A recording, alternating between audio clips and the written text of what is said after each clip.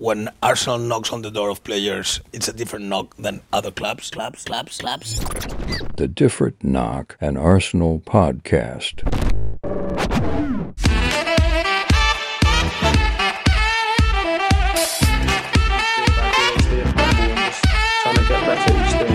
You've chosen to sign this new contract here at Arsenal, but what made you so sure that this was the best place and this was the right decision for you? It's Arsenal, you know. Come on, it's Arsenal. Welcome back to The Season Starts in 1 Week, an Arsenal podcast with Alexander Moneypenny and my very good friends. Bradley George Adams. Oh, at the same time. Same time. Look at us, in sync. Who actually goes first on that? It's Brad. Normally it's Brad. It's normally Brad. And you tried nicking his after this. Yeah. Last you week. thief. I am coming for your spot, Brad. Coming over here with your microphone. Now he's got a fancy microphone, which is the exact same microphone that I do have in someone else's house that they won't give back to me. I really want to talk more about that, but we can't. Welcome back to the Different Knock, an Arsenal podcast. How are you doing? Hope you're doing well. Let's just jump into it, boys, because there's lots to discuss. And most primarily, obviously, is Bradley's dental appointments. Is the news about I did have another. I don't care. Dental Sorry. appointment this week. You fucker. You motherfucker. That was me. No, tell me about your dentist, Brad. They fixed the problem. Still don't care. So right, no more the dental Different Knock. appointments. I knew it. I fucking knew that was coming. I know you so well. Walked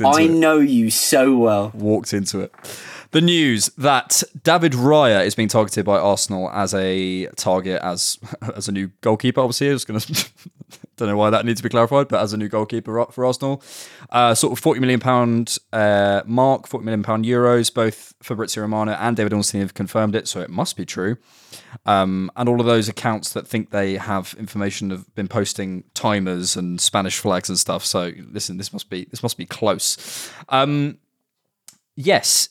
Came out this afternoon, so I'm still processing the news, and I think it's something that is a paradigm shift, really, in many different senses in terms of how we view our culture. I think this is like a seriously important move for a number of reasons. Firstly, it's obviously huge for Aaron Ramsdale, someone we just signed to a new contract, someone who I think everyone basically saw as our guaranteed number one, someone who was not going to be moving. And as much as we know that Aaron Ramsdale isn't perfect, I don't think there's anyone on planet Earth who would have gone, that's the position that we needed to target. Secondly, in terms of the culture change, because, we have all these conversations about Mikel being ruthless and about us needing to take advantage of, things in the market. But then ultimately, people like me, that happens. And my first response is like, well, hang on a minute, we've got Ramsdale. And actually, is this a change in terms of our culture? That's probably a discussion point to be had in terms of the ruthlessness and how we approach squad building. And then thirdly, in terms of just how we approach squad building in general. I mean, we kind of know that the first 11 is dead, but to this point where we have two top quality, I mean, literally Premier League top 6 standard, I would say that David Raya is, goalkeepers. Yeah, I'm surprised he didn't go to Spurs, if I'm honest. Same, I think he's a top 6 keeper. In rotation, I think will be the first time that that's happened at a Premier League club. So, and I could be wrong, but I think that's the first time it's happened. So, yeah, it's a big move and a big shift. Brad, I'll come to you first. We've all had a look this afternoon. We've all had a look at the stats. We've all thought about it. How are you making sense of this? Because I'm also conscious of like doing that thing where, when the Havertz thing happened and we all sort of like vaguely talked our way into it. Like we also went, oh, yeah. Well, I actually always knew that we were going to get Havertz. I am conscious of doing that with David Raya and just sort of assuming that it's a good move because I want it to be because it's my club. I do feel it's a good move. I think there's some question marks, especially around prioritization. But again, I will always say, order of business does not equal priority. Who knows what we're going to do next? And this might just be an opportunity that has come up, and it means the basic question. Have Arsenal got better through signing David Raya and selling Matt Turner? The answer is yes. So maybe we should just shut up and be happy. Unequivocally. To jump in, I think there's a few interesting things that we need to to kind of revisit. One being that David Raya was our first goalkeeper target under Mikel Arteta. For 10 million, and then yeah, and then we couldn't strike a deal with Brentford, so we ended up going for Runarsson. And then, obviously, we obviously know how that went, and then ended up with Ramsdale. So I think there is a long-standing interest in the player, which is no surprise, seeing as our goalkeeping coach Iñaki Kanya worked with him at Brentford. We got him from Brentford, so obviously he knows him very well. I don't know if anyone remembers, but this is a very good moment for me because I very much, when this was all happening, was very much pushing for the move. I think he's unbelievable with the ball. You kept I talking was about quite it. early on it. Yeah. I think the way that he side volleys the ball as well, distribution wise, is fantastic. I think that they are, if there is an axis between kind of shot stopping on one side and ball playing on the other side, I think both keepers are almost at the same point on opposite points of the axis. Ramsdale's good with his feet, but is quite good between the sticks, I think. Whereas it's the opposite for Raya. He's very good with his feet. I don't think he's the best in terms of shot stopping, but I think it's a really interesting thing because I think this is a market opportunity signing. Nobody has gone in for him. Chelsea are probably now the only club that would be looking for a keeper, but are still stuck to 4 more years or 3 more years, I think, of Kepa's 190 grand a week deal. I think they're after Sanchez as well. Yeah. And yeah, they're after Sanchez, which makes sense seeing as they've stolen pretty much 90% of Brighton in the last 3 years or however long, 12 months, fucking whenever. But I think this is a market opportunity. I think we've seen the opportunity to seen the opportunity to grab a player with a year left on his deal that wants to move out, and it provides very, very good competition. Yeah, and statistically that kind of piles out. If you look at David Raya's versus Ramsdale's, Ramsdale is in the bottom 12th, is in the 12th percentile, which is the low end for touches, and Raya's in the 94th. Though he tends to launch the ball more than Ramsdale. The average length of goal kicks is around the same. Crosses stopped, actually, Raya profiles much better. Defensive actions outside the penalty area as well, he profiles much better. Obviously, I think Ramsdale's had a bit of a poor season come the end with all the problems with Rob Holding in terms of post-shot expected goals.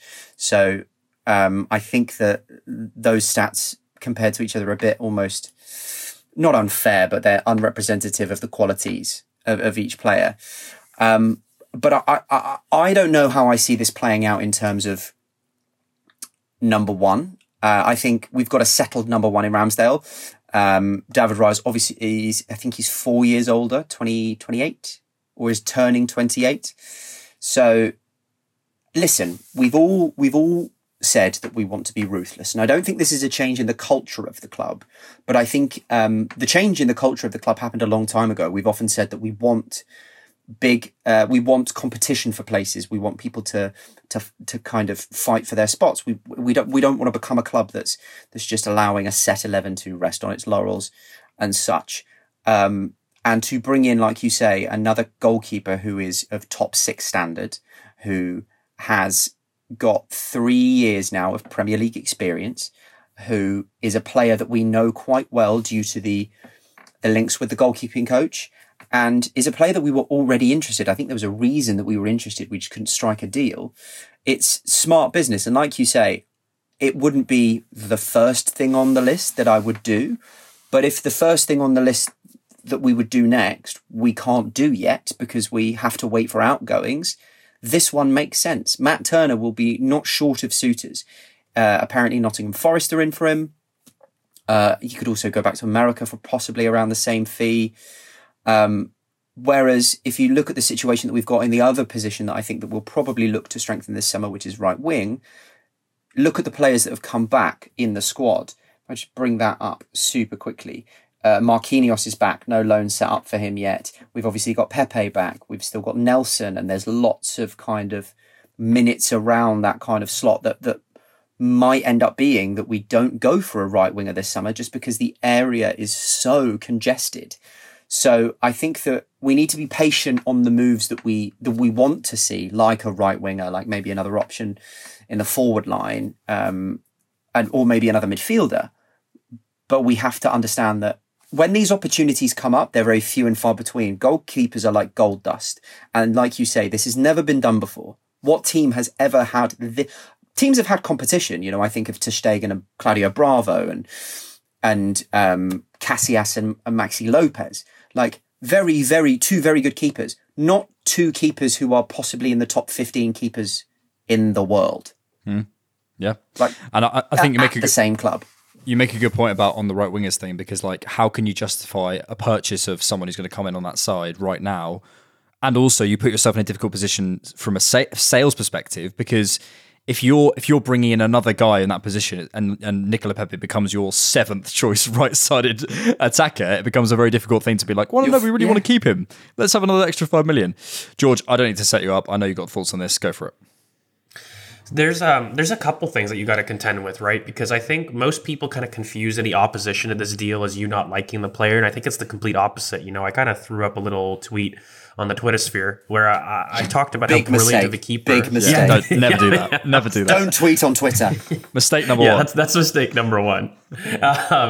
You know, I think he's a brilliant keeper. I think he provides a lot more of like a synergy complement to kind of the Ramsdale distribution profile, right? Like one of the big things that I think, even if you looked at the pros of what Matt Turner had, could give you, one thing that you do recognize is that there's a distribution gap there. And really in terms of understanding what our build-up impact would be without an Aaron Ramsdale and kind of how much that has actually deteriorated us over the last couple seasons, it's so clear from an Arsenal perspective what is really exciting about David Raya. And one thing, just to get a little bit technical about it, because, you know, one thing that I love about him is his long passing.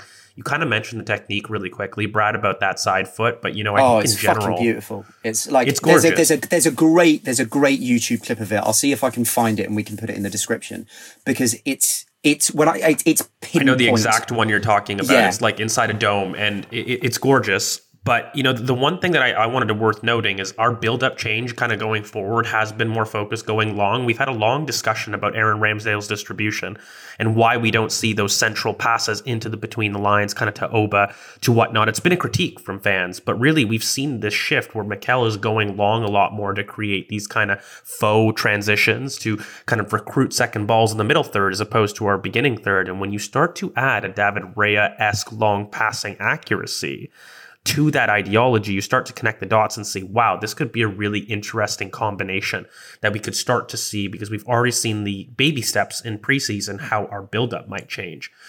The issue that I've got is from completely David Raya's side. Like, I consider him, along with Aaron Ramsdale, by the way, as having been one of the top 3 to 5 keepers in the league last season. And he's that level of competition. And on one hand, you always want to kind of predicate something with, look, Mikel wants to create an environment of competing. But guys, this is in essence equivalent to Man City going after Ivan Toney, and while still having kind of Erling Haaland. And you're sitting there saying, look, brilliant players, brilliant profiles that offer you kind of a synergy of what one might want to do. But how do both kind of achieve happiness? Coexist, and I start to look at and I start to look at what's the historical comparison for this, by the way. Casillas and Diego Lopez, maybe Bravo and ter Stegen. But guys, how long did that partnership last between those two keepers? Not very 2 long. seasons max.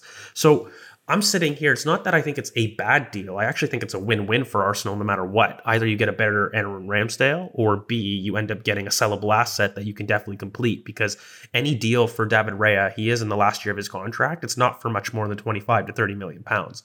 So you're not losing value buying this player. You're not appreciating an asset that maybe is on stupid wages. I've seen this argument that we gave Ramsdale kind of a bump. Guys, he was given a second kind of keeper deputy wage when he first came. It simply was to reflect his standing in the team. That doesn't mean that it's an inordinate wage that you can't move on. Say Aaron Ramsdale was to He's on 110 grand a week, I think. Yeah. 110 grand a week for a starting goalkeeper at a top 6 club is still peanuts, by the way. Like, that is not an inordinate wage. So, and I think David Raya is on something like 25 pounds, like K per week. Like, someone double check that. Right now, he's on £25 a week. 25 grand a week. Yeah. Well, there you go. So then if he was to go to Arsenal, say you triple that wage, 75, you still, even on a deputy salary, are on something very, very manageable. So I think the wage allocation hit isn't the attack here. The one thing that, it's obviously worth noting, Inaki Kana and him have a very excellent relationship. A big reason why that first link came out was because Inaki Kana was definitely one of his favorites, so to speak, and they actually share the same agent. Fun fact. So there's connections. There's reasons to really be excited about this, but still confused how we're going to compromise on the feasibility differences here, because there's a lot of minutes to share here. Who's that on the phone? It's Mikel. There's a lot of good points you both bring up. I suppose the real thing that sticks out to me is there's lots of reasons this deal makes sense. I think Arsenal is a win-win for it, and as George was kind of mentioning, whatever happens, we're going to get either a better Aaron Ramsdale or we're going to end up with a better keeper. I don't think Arsenal lose in this situation. The thing that the only way I could possibly see it is do you depreciate either of the assets or do you make one of them unhappy, whatever? But I don't think either of them are gonna have no suitors. Let's say if we tried to sell them, and I think it would be a pretty swift exit if we did need to do that. And ultimately, I don't think that kind of bitterness is going to fly in a Mikel team. Either you get on with it and you try and you compete as hard as you can, or you don't. And I also think from a Ramsdale perspective, or you get out of the club. And also think from a Ramsdale perspective, he probably needs that. It's not to say he was comfortable, but I think Ramsdale thrives on pressure. We've seen him talk about those away days and talk about those moments and in hostile environments, and he loves that. And I think if there's anything that's going to get Ramsdale riled up, as we saw with Bernd Leno, you saw you just look in his eyes in those interviews when he's talking about when he was trying to get in over Leno, and he was just like, that was my only goal. Basically, just get in the sticks, and I'm not letting it go after that. So it's completely understandable. For me, though, Brad, the more exciting part maybe is the cultural thing. Arsenal don't do this. We don't do this. We don't sign players who we kind of. It's not to say that we don't need. We've signed players who are let's say you're in Timber. I would have said this summer, and we have done it previously in Wenger eras. It's happened before. But this summer, let's take a year in Timber. It's happened where we've signed players who I wouldn't say we were desperate for a right-sided, in inverted commas, defender in that sort of profile. It's nice to have. It's important. I think it's going to facilitate a lot for us. But there was that at the top of everyone's list, the idea of we need a right-sided defender. Probably not. But what we haven't done before is had a clear number one goalkeeper or a clear number one striker who is the start. Let's say a Van Persie, right? We didn't have Van Persie then go out and sign Benzema. Do you know what I mean? We didn't do it. That's not what we do, and it's not the club culture. So I think that's the exciting part. Is that's never been, as far as I'm concerned, from my perspective, and I could be wrong. And this is probably recency bias. I can't remember an Arsenal signing where we had a absolutely dead set number one, just been given a new contract, who then we in the same summer go and sign someone who is as good and you could argue better. Yes, but I will temper this by the idea that so there's no report of a bid. It said that Arsenal are exploring the move, right? That could be as little as talking to David Raya and going, how would you like to come here? We want to win the league. We want to go far in the Champions League. You'll play number 2. But I just did the maths. Arsenal played 50 games this season, right? We didn't go far in any of the national competitions, like the English competitions. We also could have gone further in the Europa League, right? We only played 50 games. So if you take, on average, I think we'll probably have a better season next season. We'll go further in these competitions. Let's say we play 55. That's 5,000 minutes of football. You can keep Aaron Ramsdale and David Raya happy by saying Ramsdale's going to play 3,000, Raya's going to play 2,000. Or you're both going to play 2,000 minutes of football is still 22 full 90s. That's a lot of football. I don't think it's impossible that it can be done to keep those people happy, especially because they're stylistic analogues. You're going to be asking them to do the same things. It's not going to be like Matt Turner where he cannot do what Ramsdale does. So I do think there's an opportunity for this to work, especially because he's going from Brentford to Arsenal. He's going into the Champions League. He'll obviously get bumped up wages, like George said. Maybe you triple that. I think this is definitely something that can be explored. I agree with you. I don't think this has ever happened in terms of there's been a settled number one that anyone that's saying that they foresaw this stuff with Ramsdale is talking out their arse. Because at the end of the day, 73 days ago, he was given a new contract.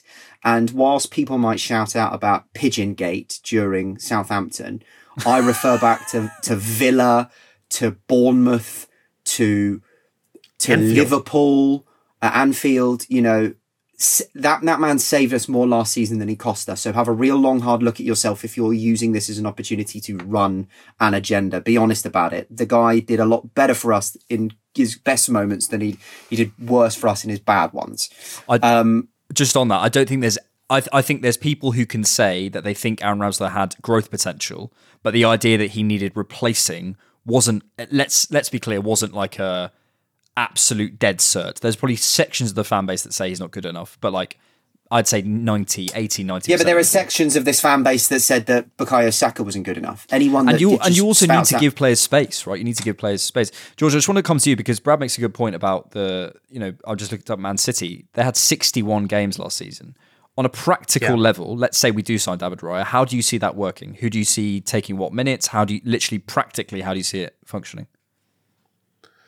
Look, I'm not going to lie. I find it difficult because I kind of go back to my earlier point. Is there a historical comparison? I mean, it's all well and good assuming that we can split games from a numbers perspective, but that's also kind of not how goalkeeping works in general. Yeah.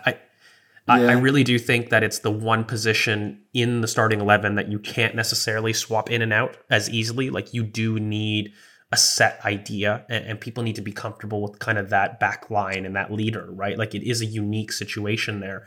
But again, that's not to say that it can't happen. I'm just looking at it from a selfish perspective of David Raya. I'm top 3 to 5 goalkeepers in the Premier League. I'm 27. I want to become the number 1 of the Spanish national team.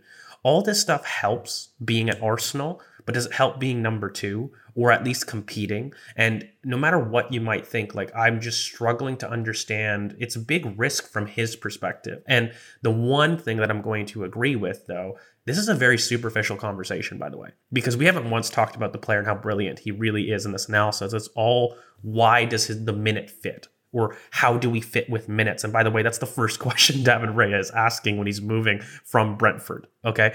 So I have under kind of no illusion that, this has been spoken about quite a bit. And if he was to come, this has been ironed out well in advance. Again, the only issues that I've really got with the deal are the feasibility aspect of it. And I think what fans are confused about is if you drew up a list of outfield players left in terms of priorities, and we all understand that, timing doesn't equal priority, but nonetheless, you drop holes in the squad, having a backup keeper that replaces Matt Turner wasn't necessarily, the next most important thing.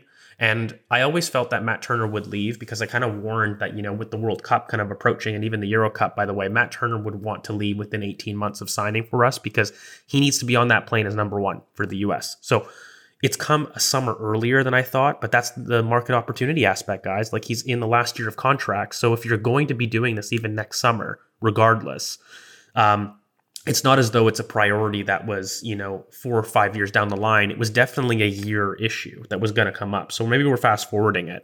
I just think it gives us probably the most elite goalkeeping depth in the world. Who can boast a goalkeeping duo of Aaron Ramsdale and David Raya? No one. No one does. So it's from an Arsenal perspective and selfishly, I'm salivating. I think it's phenomenal. And look, there is a lot of things. I do believe that a large portion of this is success driven. And the last point I'll make on it is I look at some of our old teams of the past and I look at Kanu and I look at kind of the Will Tords and I think of those type of strikers. Guys, they were top 6 strikers in their day as well. They were on the bench because of the sheer quality of squad that we had. And we were able to keep everybody busy, even with reduced minutes for their individual stardom. But that's because they were involved in success at the highest game, right? So when you look at it, you do have a certain authority being the top dog. And I think a lot of players are looking at Arsenal and saying, okay, look, this is a team that's on the precipice of doing some special things. I want to be on board.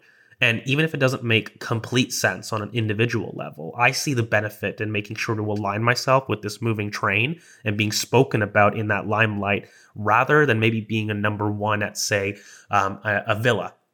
Or, which by the way, I don't think that's his level, but I mean, I do think he's a top 6 keeper, but still, even number one at Spurs is not the same as competing at Arsenal. I'm sorry. So it just isn't. So to kind of cut across I that can as see well, the logic.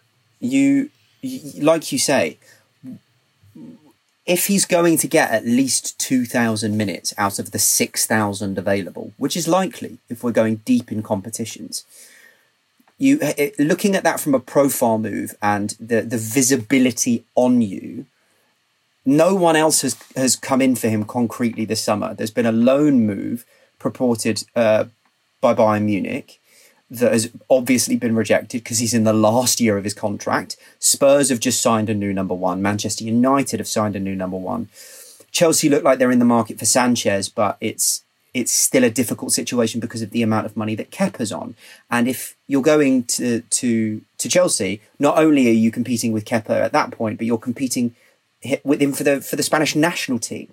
So when people look at you and look to that, they're going to see both. They're going to see it. You know, if you playing second fiddle to Ramsdale is very different to playing second fiddle to Kepa, because the Spanish national team will just look at it and go, well, you can't even do it at fucking club level. So why are we going to pick you over him there?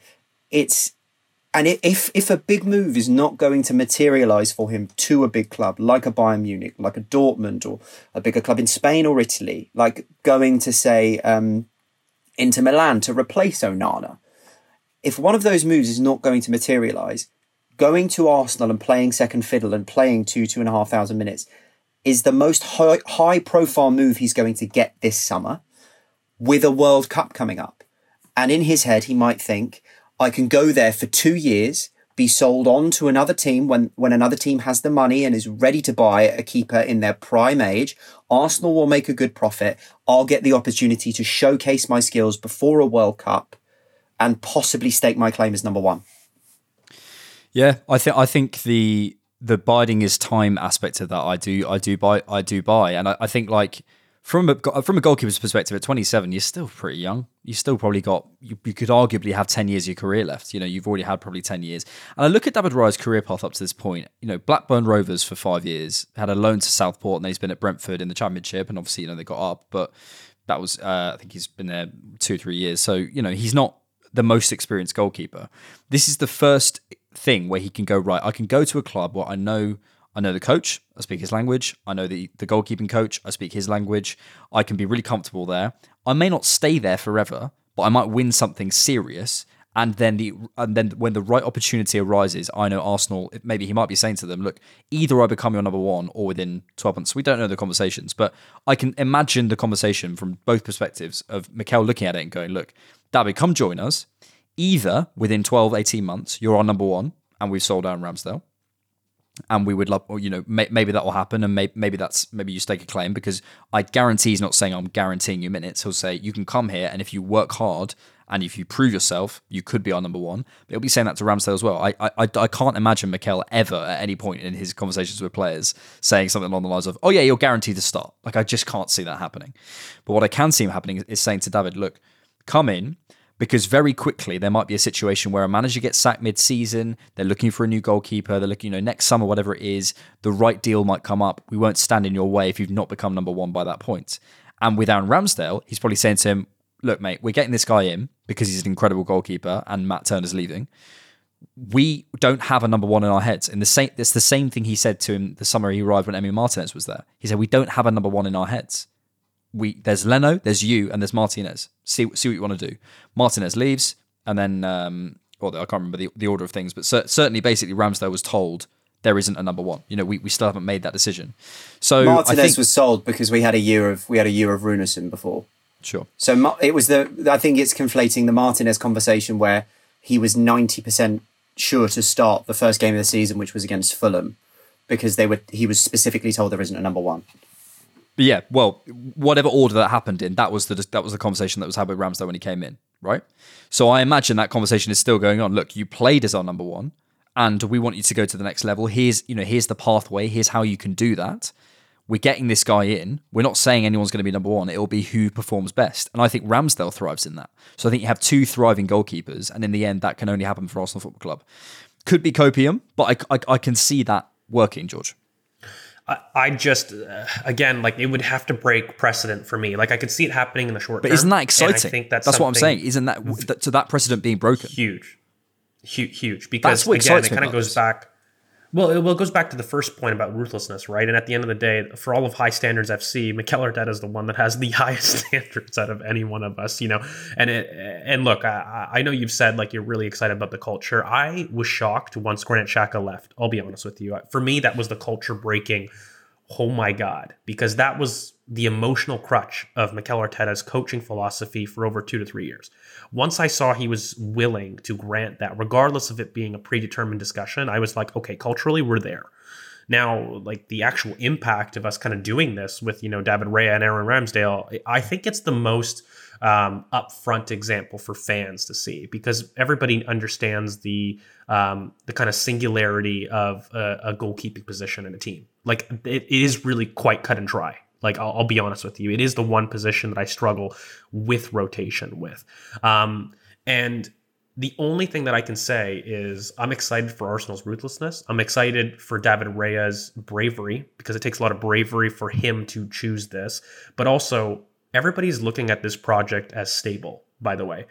Whether you look at it as a long-term goal, a short-term goal, the one thing I think that we need as fans to just recognize a bit and be a little bit more open to is stop being black and white to who's in our starting 11s.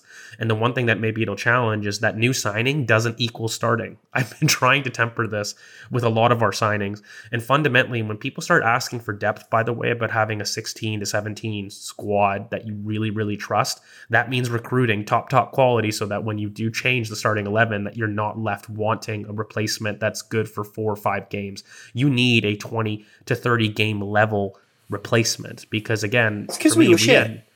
Well, it's really we're so used to for so long having a situation where a new signing would go straight into the starting 11 because we were shit, because that's what was needed. We've just challenged for the Premier League title with Aaron Ramsdale in goal. And Aaron Ramsdale is not the reason we didn't win the Premier League. If anything, he's one of the major reasons that we were there in the first place, getting us vital points against Liverpool.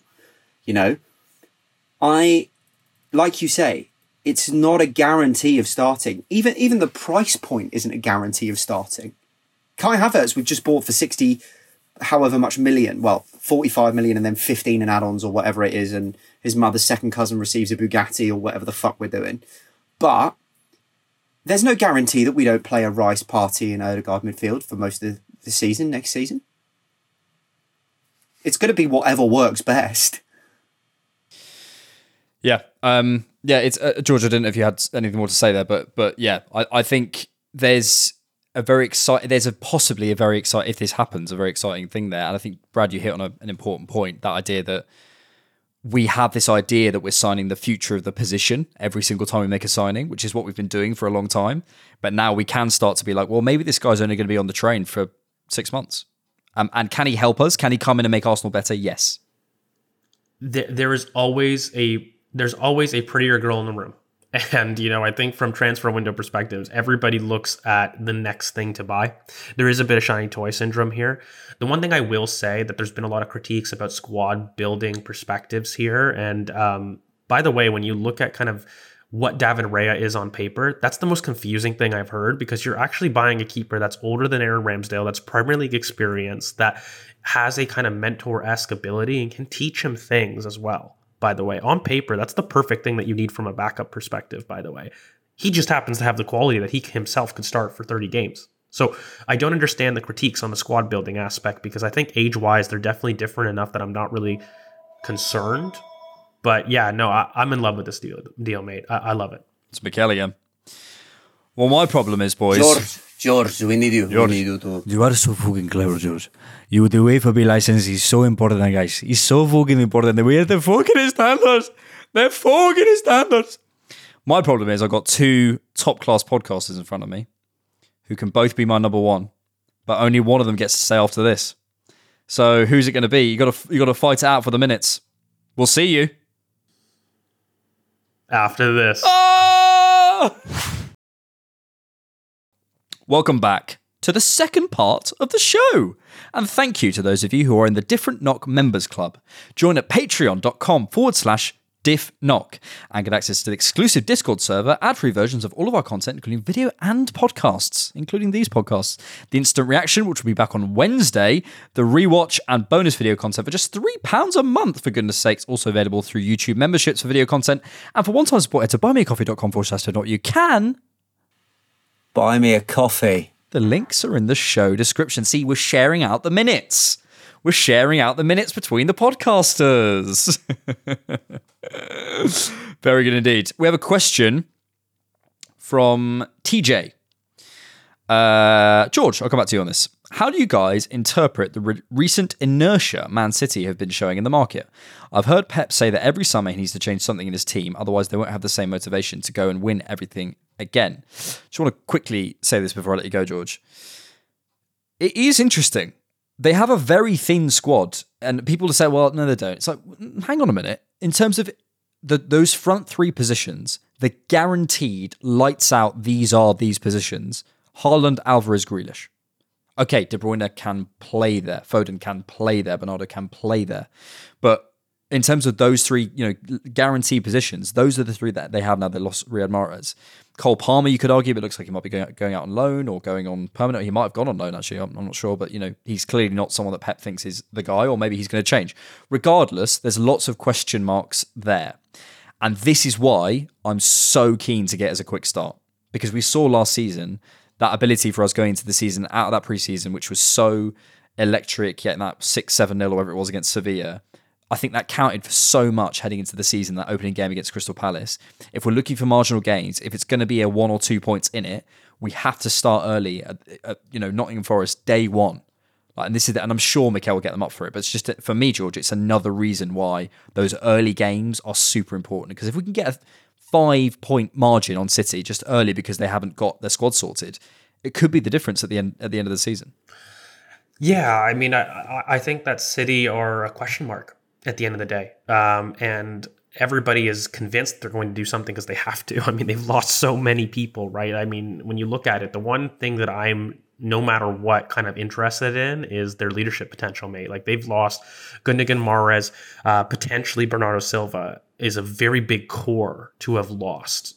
Regardless of whether or not you're replacing them, right? Like, let's debate the Kovacic quality another time. Let's debate their replacement, Gvardiol. Like, let's debate those qualities differently when you upheave a team. And by the way, we to an extent are going to have that with Granit Xhaka. Like, he is a big component as a fabric of the club. I do think that building partnerships take time. And so I don't worry about City in the long run, but I agree with you. I think the first 15 to 20 games, let's say, there's an opportunity to catch a team that hasn't played together as often as we have. That simply kind of is the truth of the matter. And you're looking at things like luck with injuries, and you're starting to say, well, okay, like, this is a team that clearly has just won the treble. So, it seems odd to call them weaker after the transfer window. But, you are looking at the current state of affairs and saying, listen, that is light. I think that they are going to pull off either a big kind of midfielder or a winger to kind of appease this overturn. I really struggle to see kind of Riyad Mahrez and Bernardo Silva be offloaded, for example. And by the way, of course, it's not done, but I mean, I think that that's kind of the next logical conclusion of Dembele leaving Barcelona. You start to connect the dots and saying, well, what's the move that City are going to do? I just think, and I've said this for a while when we were competing for top four, have a look at your own lawn and make sure that, you're not looking over your shoulder. Because I think that, for me, I focus on what we're doing on the pitch. And I feel strongly in the fact that if we were to continue our principles, we will be there. As funny as everybody likes to rinse them. Oh, yeah. There you go. I don't know, guys. This seat, I can assure you. I just have this supreme confidence in terms of what we're doing, and I feel as though that a large reason for our drop off last season was when we couldn't rotate or at least effectively maintain our principles. That's really what I believe, and I do think that focusing on yourself is the big thing. So I don't look at where I'm going to get extra points, where I'm going to do these kind of extra goal difference metrics. Like, how many goals do you think we need to win the title, George? Like, I don't look at football that way. So I can appreciate that City are going through a transformation, but guys, at the same time, I know we are, and our midfield is going through a very big transformation. So I appreciate that there's going to be growing pains, but I do feel that the biggest challenge is going to be in that first 15 to 20 games for both teams, Arsenal and City. Any good analysis is not solo factorial. And, you know, it's not to say I think we should absolutely just entirely focus on ourselves and just try and win our game. That's all that matters. Let's not worry about City. But it's nice as fans, I think. I wouldn't, for example, be telling Mikel, tell them that City are going to be, City are going to be slightly in disarray. No, don't worry about that. But yeah, I think as fans we can enjoy that. Did you see the clip of him talking about Haaland where he went 60 goals? Fuck. I loved it. Brad, what's your take on the sort of competition more generally? I've had a question from Caleb on the Discord who just simply says, is Chelsea back? No. Who the fuck have they signed? No. You don't go from being 12th. Who have they signed? Let's get this up. Because, like, Chelsea fans are talking far too fucking much for a team that finished 12th, have a manager who's only just come at, like... You just put 50p in it, George, and he just goes. It's great fun. It's so stupid. It's one of my few pleasures in life. Are they fuck? Let's get this out. Well, they've signed that Disassi guy, haven't they? George, do you know Disassi? Yes. Is he any good? Axel Disassi. No. He's good. No. Look, he's a decent player. I think that, he's really clunky. He's an athlete first kind of defender. And I just don't think that he was the profile that they needed to kind of complement, let's say, a Colwell or a Badiashile. Yeah. I think that they've got previous, by the way, Disassi and Badiashile have played together. But I just think as a player, he's insanely overpriced. I think that there were better players on the market. For example, Todibo. If you were going to spend £45 million, you absolutely could have gone for that. I think that, Tapsoba is something more that I'm going to be looking at as a more beneficial signing for that kind of money. Is Disassi going to do the job? Sure. But I mean, if you're going to look at somebody to kind of lead your build up or be a really big stalwart in the team, I don't think that Disassi compared to, let's say, your Saliba. Because again, I look to Saliba as the kind of gold standard that people have to beat in that right center back position. And so if you're going to ask me, am I comfortable with Disassi competing against William Saliba? I would be not happy with that. Is he a good player? Sure. It's never the hyperbole, but I mean, if you're Chelsea, you're looking to oust Arsenal and Manchester City. Is he better than Stones? And that's not the level. That's really, Brad, like where I feel when I'm looking at Liverpool, I look at United, I look at Chelsea. And again, I always think we should focus on ourselves, but sometimes as fans, it's nice to look around and be like, where's everyone else at? I don't look at anything they're doing and think that's worrying. I think that it's probably improving them, like what Liverpool have done. There's an evolution going on there, etc., etc. But I don't look at them and go, even with Højlund, he is raw, man. Very good player, but raw. Yeah. I mean, in terms of Chelsea, they've signed Nicholas Jackson, a right winger called Angelo, who's good on Football Manager from what I remember, and Christopher Nkunku. My mum's mate. You look at those, and now this Disassi kid, you look at these three signings, and like you say, Nicholas Jackson, I think he scored like 13 goals in La Liga last season. 9 of which happened in like the tail end of last season. Very much like a big purple patch, although he looks exciting, I must say. Yeah. And Nkunku, who, whilst has had a good time in the Bundesliga, I look at that signing and I look at where football's going and I go, second striker does not exist in the Premier League. Maybe he could play false nine, but is that what Chelsea are trying to do? Especially seeing as they've outlaid 37 million on Nicholas Jackson as well. It depends what you mean by back. They'll do better than they did last season. Of course they will. They'll probably get back into the Europa League or the Conference League. They will oust a team like Tottenham or they will oust a team like Villa. They will be nowhere near Champions League qualification next season with the window they're currently having. They're not a team to worry about. Like you say, Liverpool, they've done good business. There's an evolution going on there. But with Fabinho going, I wonder who they're going to get in at the base of their midfield. If it's Lavia, then I'm really not worried because a 19-year-old kid who only performed in spits and spats for Southampton being your starting six and, only lot of real pressure 6 one is a lot of pressure for a kid who's played a year of Premier League football and not particularly well. If they go out and sign someone like Caicedo, that changes the opinion. That's a quality player there. And United, I mean, they've done well. They've improved in goalkeeper, but like you say, they've spent £75 million on a kid who scored 9 goals last season.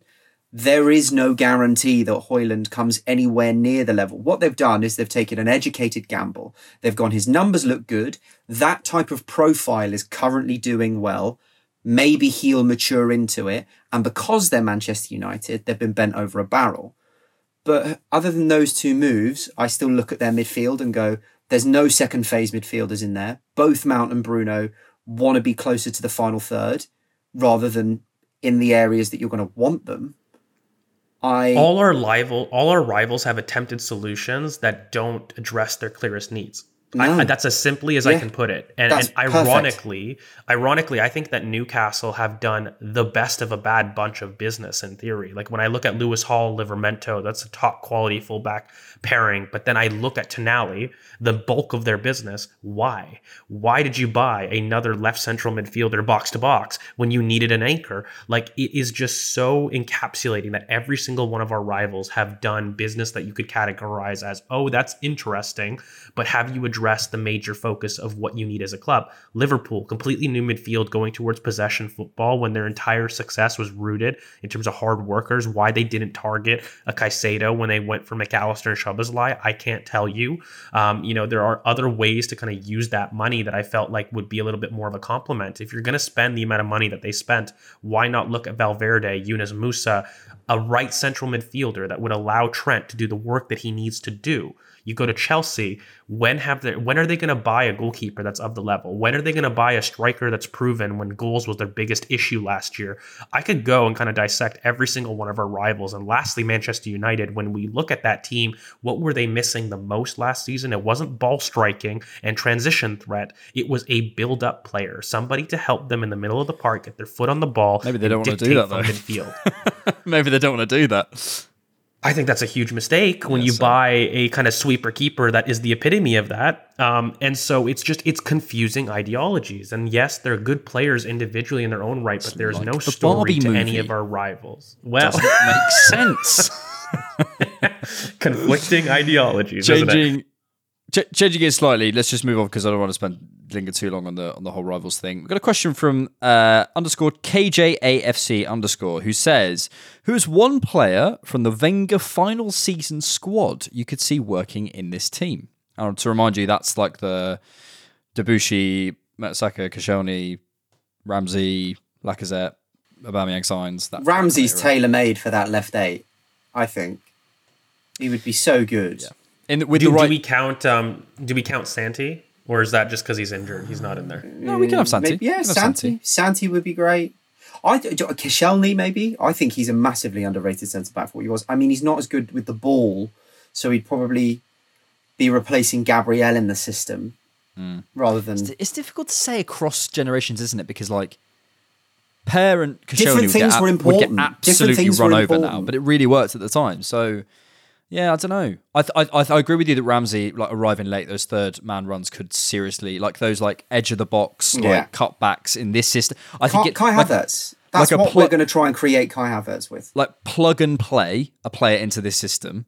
Probably Ramsey. Although Wilshere, mate, that would be naughty. I think Santi. I think Santi's one of those cross-generation players. He's just so stupid technically that, he could do whatever role that you want him to do. He basically is what we're trying to turn Trossard into, and I think like that was a more complete version of that. So, I mean, he could play so many different roles. I'm kind of with you on Koscielny, by the way. A very underrated center back in general for me. I think he got plagued by the arsenal of that team as opposed to the quality of the player. I really think that was a strong player. I think there's always and the way space he left. for Laurent Koscielny. Yeah, like the ill-advised taking off of the shirt reveal, whatever. Because I mean, the whole reason that happened, I don't know if we've ever mentioned on the podcast, but it was because he was promised to leave. That promise was then broken. We reneged on a kicked promise. Up a fuss. Yeah, and he refused to go on the tour, and then Bob's your uncle. That's his fault, I'd say. Yeah, that's completely his fault. Question from Franco SKR. I can't read on the Discord. He says, or she says, or they say, predictions for the season. Where will we finish in the league and other competitions? And I know George is dying to answer this because he loves these types of questions. But let's try and get him off the fence, Bradley. I'll start with you because I know you've got a hot take. Give me your finishing positions in the Premier League, predictions, what you think will happen, finishing positions in the FA Cup and the Carabao Cup and the Champions League. And yes, of course, it all depends on but come on, have a bit of fun, live a little. Yeah, look, you have to preface it with the whole all the caveats. City, yes, we know. City could go out and spend however much money, yada yada yada yada yada. I think we'll get to the semi-finals of the Champions League. I think we'll get knocked out. I don't see many teams in Europe competing to the same level that we were at the start of the season.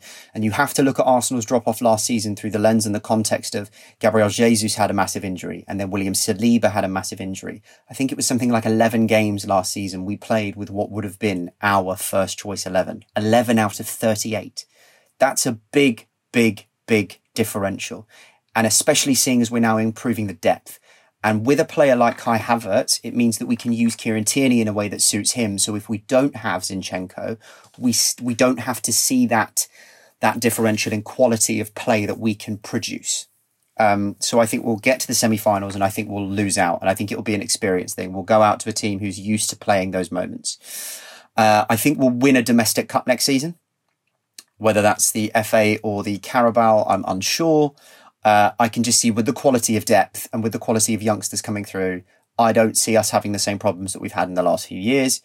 And as things stand right now, obviously, shitloads of business could be done and it could massively change the ecosphere of the whole league, right? But with business as it stands, Arsenal win the Premier League. I was having a conversation with a friend of mine about this. And it's not a question of being positive. It's a question of, okay, have Arsenal improved? Yes. We've got in Declan Rice to replace Granit Xhaka in the squad. We've also added the weapon of Kai Havertz and we've added the weapon of Jurrien Timber. If we had Jurrien Timber last season, we would have won the Premier League last season. What have Man City lost? No other team, I think, especially with the business as it is now, no other team catches the level of Arsenal or Man City last season. Manchester United definitely don't and Liverpool don't. Newcastle don't. So what have City lost? A lot. They don't actually have a specialised right winger at the moment. They don't have a right winger. You know, they have 2 left wingers and 2 centre forwards and 3 midfielders. Pep would sell his entire family for Saka. You just know it. Yes, of course he would sell his entire family. Family. Oh, it would be, and that's Guys, a move we laugh, that would have but happened. I don't think we realize how important that extension was. I honestly don't think we do. Yeah, especially at the time, because there could have been some serious moves right about now. But I just look at the teams around us and I go, have they improved to a level to catch us? No, not at all. Have we improved on that level? Yes. So I think that it's going to take a lot of business in the coming months to stop Arsenal from winning the Premier League. This is a team that got 50 points in the first 19 games. We spent 93% of the time on top of the table. And the only reason that we missed out on it is because of the injuries that we had in our squad. As much as rival fans tried to tell us that, oh no, you should be able to play with Rob Holding, we watched him come on and slip over his own feet against Barcelona. Now listen, it's obviously a player who's struggling with confidence, but now that squad has been tinkered with to a level where we have I think we win the league if we had Tomiyasu fit, because we moved Ben White back to centre-back. You know, it was just so unfortunate that both got injured at the same time, right? So I think we win the Premier League. I think we probably win a cup.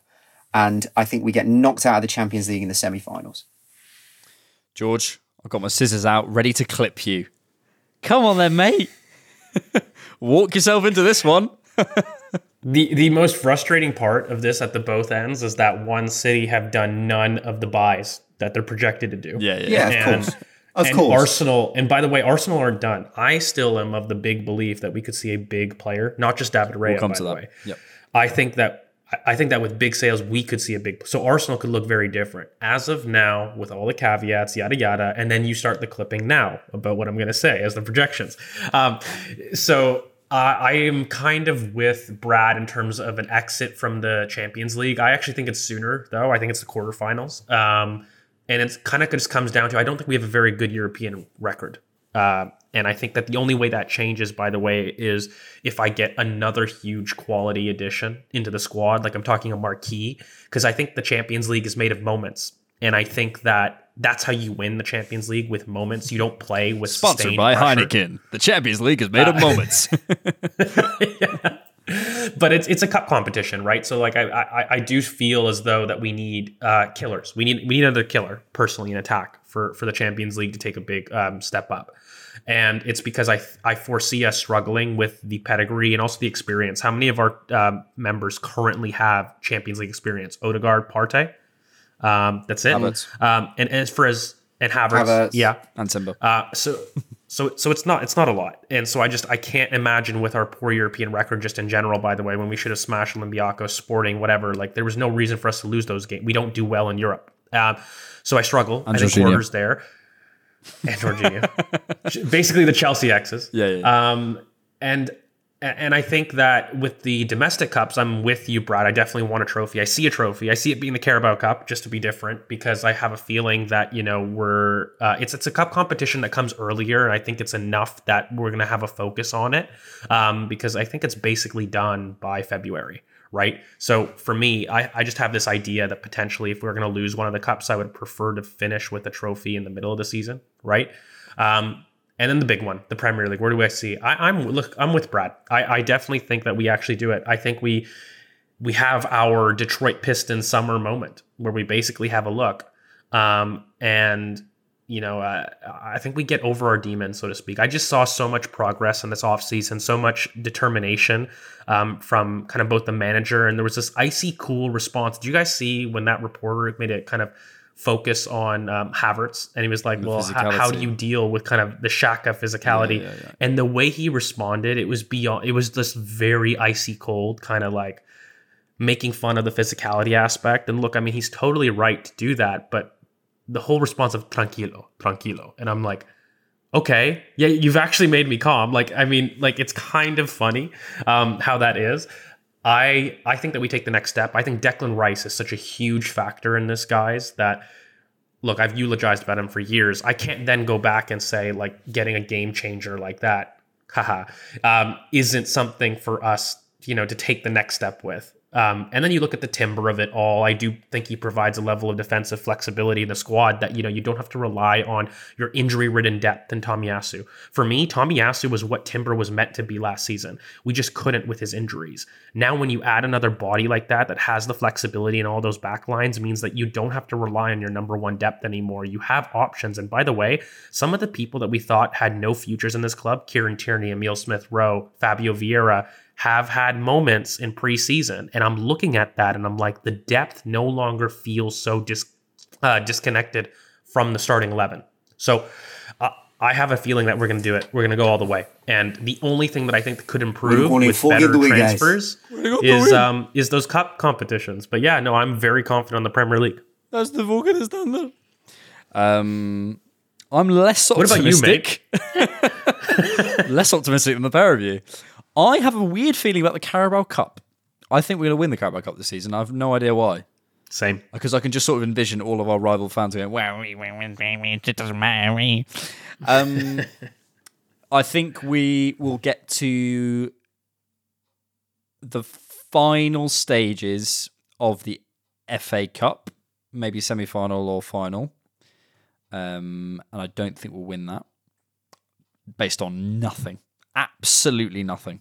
Literally nothing. Our record in finals is ironically excellent. Yeah. It's the ones before that we struggle with. Yeah. Champions League, I agree with George. I think it'll be a quarterfinal, maybe even round of 16 exit. I just feel like we're going to face someone huge early-ish, and it's just going to be a problem for us psychologically. Madrid.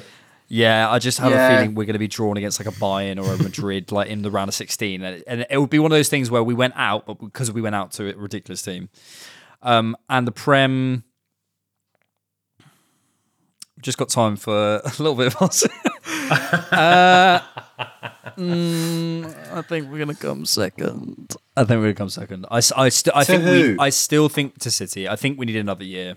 And I just think Pep. What do you think's missing? Honestly, from a tactical and technical perspective, nothing.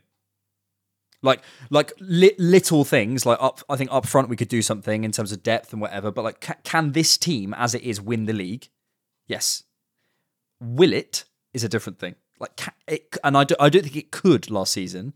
It might have happened to by the end of the season, but like at the beginning of the season, that squad there, I think, was a second, third place team. We did really well For sure. and maxed out on that. But I don't think we were a title winning team in that we weren't the best team in the league, right? We were not better than, I'd say we were better than, say, 18, 17 other teams. And we ended up being the 19th worst. 19th worst, that makes sense.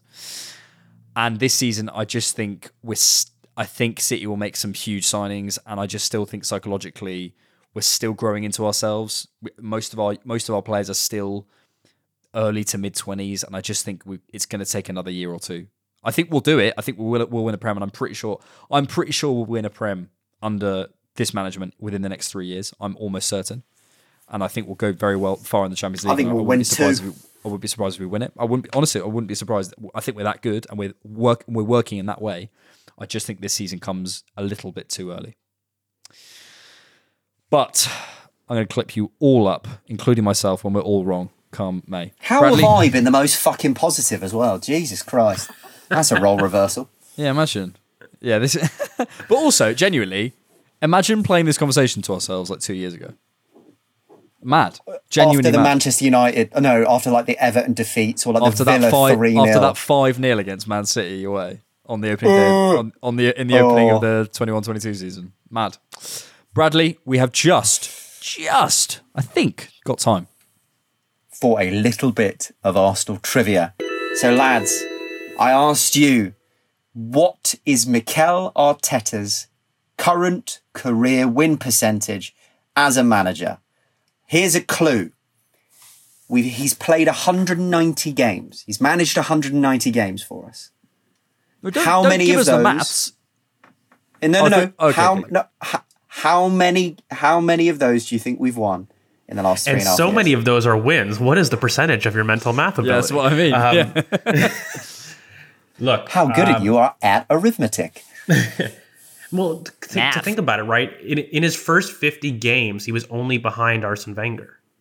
Or I think he was actually beating him. In terms of right? like managing... It was up to like first 50 wins and then first 100 wins. He was behind, I think, Wenger for 50 wins, and I'm pretty sure he's above for 100 wins. In terms of managers who've managed more than like 5 games or something, he's got our highest win percentage. Yes. I want to... Is it within 5, like you said last week? It's within 5%. It's within 5%. Oh, the worst part is I know it's between 55 and 60, I think. Like, in my mind. Well, maybe to make it harder, then I'm going to say within 3%. To make you get off the fence. Within 3%. 62%. Okay, I'm going to go 57% because I really think it's between 55 and 60 for some reason. His current win percentage is 57.89%. Oh, George. Unbelievable, George. What a pick out. Unbelievable. Okay. So the theme this week toxically positive again is one of those inverted weirdos who's paid by the club. Paid by the fucking club. Your question for next week is: Arsenal beat Sevilla 6-0 during last season's pre-season.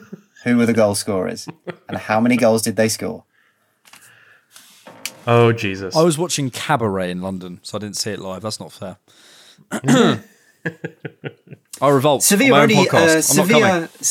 only conceded 30 goals in the league last season, and we scored 6 against them in pre-season. That's fucking mad. They were shocking that day. They were shocking. Yeah. Tragic. Lads, a pleasure as always. We're playing at the Emirates, in the Emirates Cup on Wednesday. Oh, shit. No, I need a topic, theme for next week. You can have... Go on, George. Give him a topic. Give me a topic. Any old topic. Oh, how about we stick on the idea of backup goalkeepers? Okay. Yeah, we'll do backup goalkeepers to play for the Arsenal. Nice. We'll be back on Wednesday with an instant reactions for the TDK members. New videos out, new content out. The content machine never stops spinning. Bradley's got it written down. We're all groovy, baby. Anything else to say, boys? Don't lose that. Yeah, if I could get my microphone back, that'd be great. Thanks. Go on, right at the end. Say it. Go on. Just if say you're what's listening to happened. this. Say what's happened. My fucking ex-girlfriend is not replying. It's literally been 8 months. And she never replied to my last message, which to be fair, I'll give her, it was a while ago that I last messaged her, but she's still got all my stuff. Bradley's ex, please, if you're listening, for the sake of our listeners, please give him his mic back. For the audio quality. We'd like to welcome a special guest backstage. Yeah. Imagine she's like, I'll do it on the condition I get to come on one episode. She comes on, she's like, actually, I don't think Santi Cazorla would fit in this team, because the thing is, yeah, it would. That would. She was so uninterested in football; it was actually shocking. Maybe it was you. Maybe it was me. It was definitely me. I 100% was the problem. And on that bombshell, thanks as always for listening. Keep it different knock. By the way, you can watch us live if you didn't know that. You're right, mate. You can watch Bradley have a breakdown live on YouTube now on the Different Knock live channel, which is just past 1,000 subscribers. Money, baby, content. Let's go. Thanks as always for listening. Keep it different knock, and we will see you later. Peace.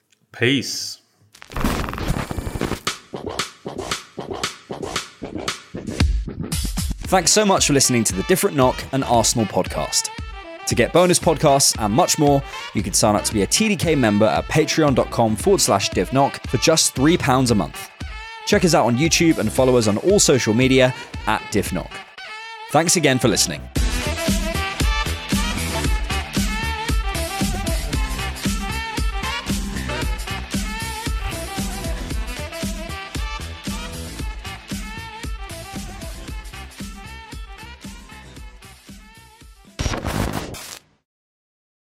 Sports Social Podcast Network.